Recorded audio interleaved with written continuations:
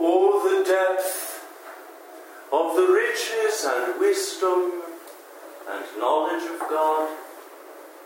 How unsearchable are his judgments, and how inscrutable his ways.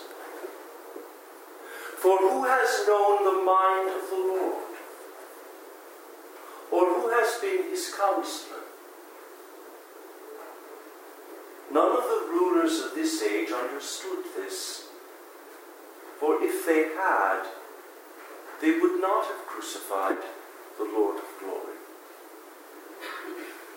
In the name of the Father, and of the Son, and of the Holy Ghost. Amen. We find ourselves today at the intersection of two mysteries, or rather at the heart of one mystery, indivisible and yet too rich to be taken in all at once. Incarnation and redemption. Annunciation and crucifixion. Conception and death. And this because, as you know, this year, Good Friday coincides with the Feast of the Annunciation, March 25th. A rare and mysterious occurrence.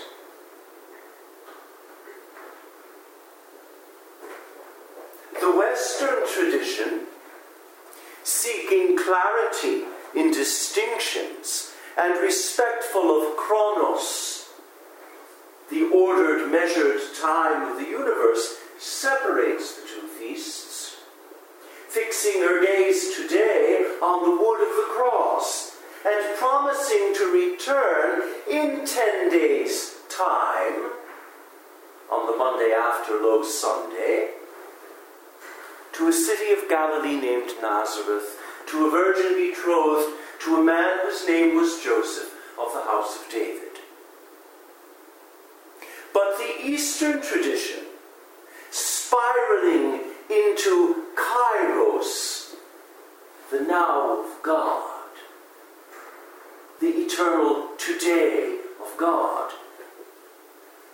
the ever-present immediacy of the God who is, who was, and is to come, integrates, even liturgically, the mysteries of the conceiving Virgin and of the crucified fruit of her womb. One might argue as convincingly from one perspective as from the other, but we are here not to debate, but to contemplate. The mute prostration at the beginning of this solemn liturgy,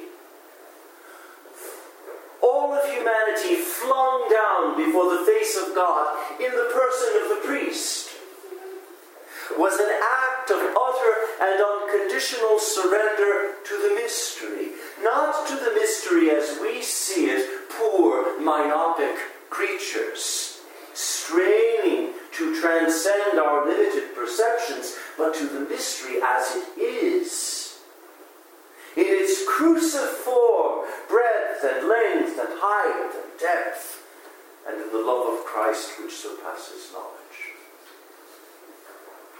This is the crucifying and glorious knowledge of the unsearchable riches of Christ, by which one is filled with all the fullness of God.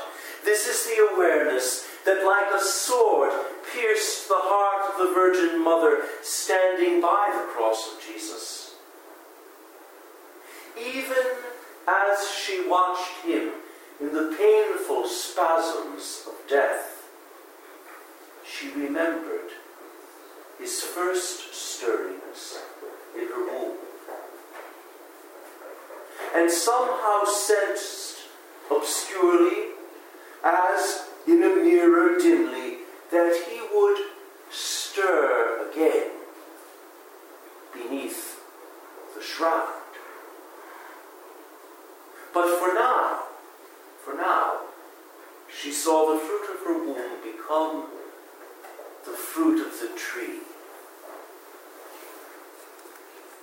33 years had passed. It seemed to her like yesterday. Sent by God, that bright, majestic creature had come to her. Exquisitely courteous he was, and awful and lovely all at once, and his greeting still astonished her. Hail, full of grace, the Lord is with thee, blessed art thou among women. She remembered the shock of it, and how she had considered in her mind what sort of greeting this might be. And now, 33 years later, the voice of the archangel came to her again, and how she needed to hear it, to lean on it, to steady herself against it, to cling to it. Even as Abraham, in hope, believing against hope, had clung to the wild promises made by God to him. Fear not, Mary, for thou hast found grace with God. To see what she was seeing, her child stretched naked on the wood, his hands and feet pierced, his whole body bloodied, his sweet face beneath a cruel crown of thorns. To see this, and yet believe in the word of the angel, was to feel the two-edged sword's sharp blade piercing to the division of soul and spirit, of joints and marrow. Could this be what Simeon meant? And thy own soul a sword shall pierce. The angel had said more. For behold, thou shalt conceive in thy womb, and shalt bring forth a son, and thou shalt call his name Jesus. This too she remembered, and lifting her eyes, she read the inscription over him in letters of Greek and Latin and Hebrew. Jesus of Nazareth, the King of the Jews. And for a moment, she thought of her Joseph. She still missed him so, her friend, her comforter, her rock. And she remembered what the angel had said to him as well. Thou shalt call his name Jesus, for he will save his people from their sins. He shall be great, and shall be called the Son of the Most High, and the Lord God shall give unto him the throne of David his father, and he shall reign in the house of Jacob forever, and of his kingdom there shall be no end. Tell me, O Gabriel, is this bitter abjection his greatness? Is this cross of execution his throne? Is this defeat the inauguration of his kingdom? Just then, the thief crucified beside him spoke, as if in answer to her torment. Lord, remember thou me when thou comest into thy kingdom. And Jesus said to him, Amen. I say to thee, this day thou shalt be with me in paradise. For an instant, she turned from the face of her Jesus to the face of the thief, and she felt herself a mother to him. For those whom God foreknew, he also predestined to be conformed to the image of her Son, in order that he might be the firstborn among many brethren.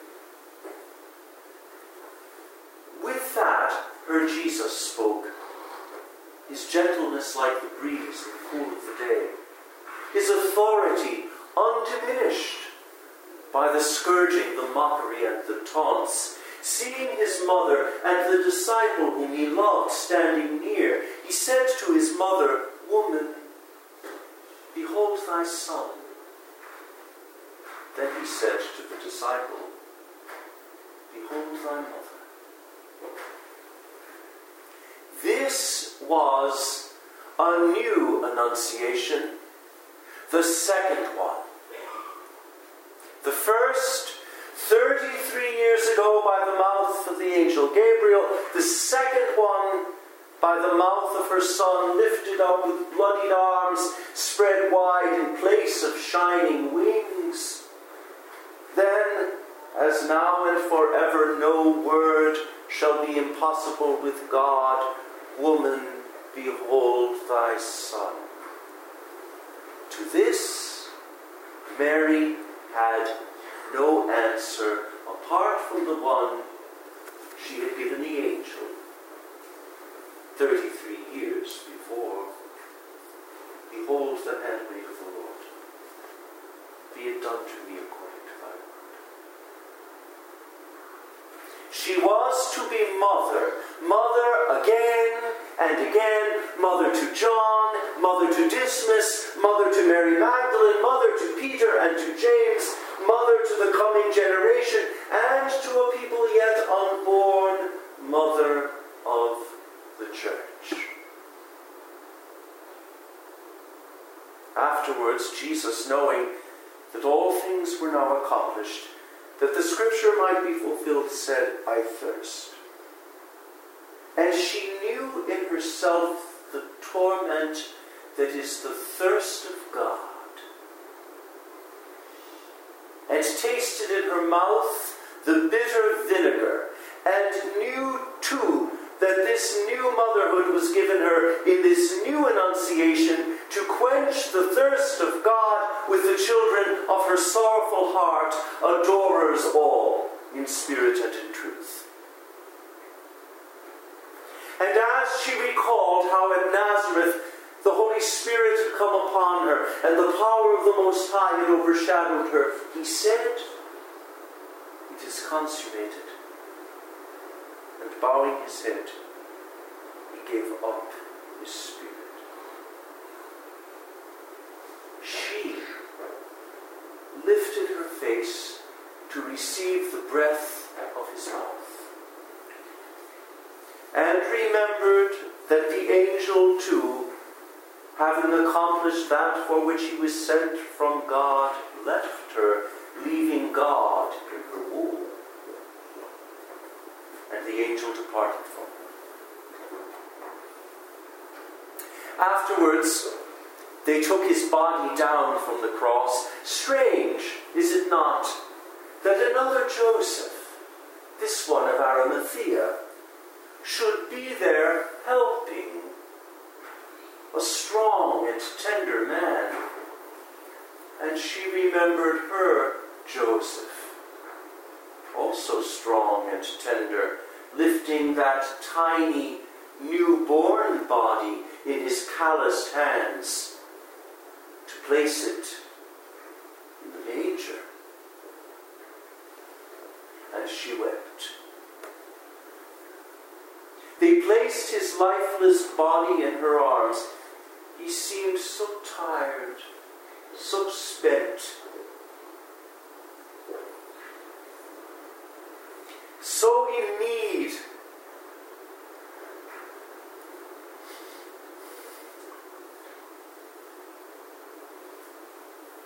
So in need of his Sabbath rest. And bits of a lullaby she used to sing to him went through her mind. Sleep, my Yeshua, sleep.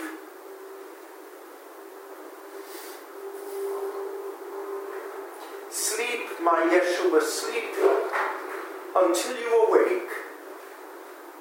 And she remembered something he had said. I will come again and will take thee to myself, that where I am thou mayest be also. And she repeated something he had prayed. Father, glorify thy Son, that thy Son may glorify thee. They placed him in the tomb,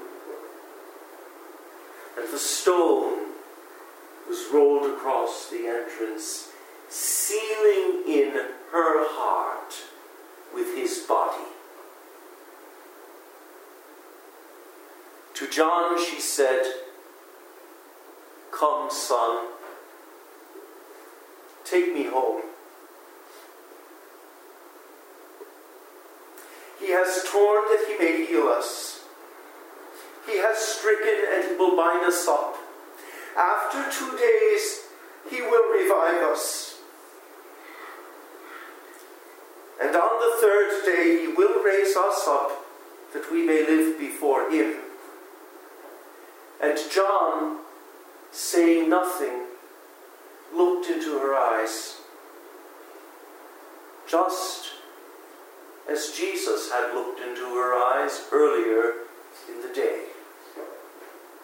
And like Jesus, John believed her.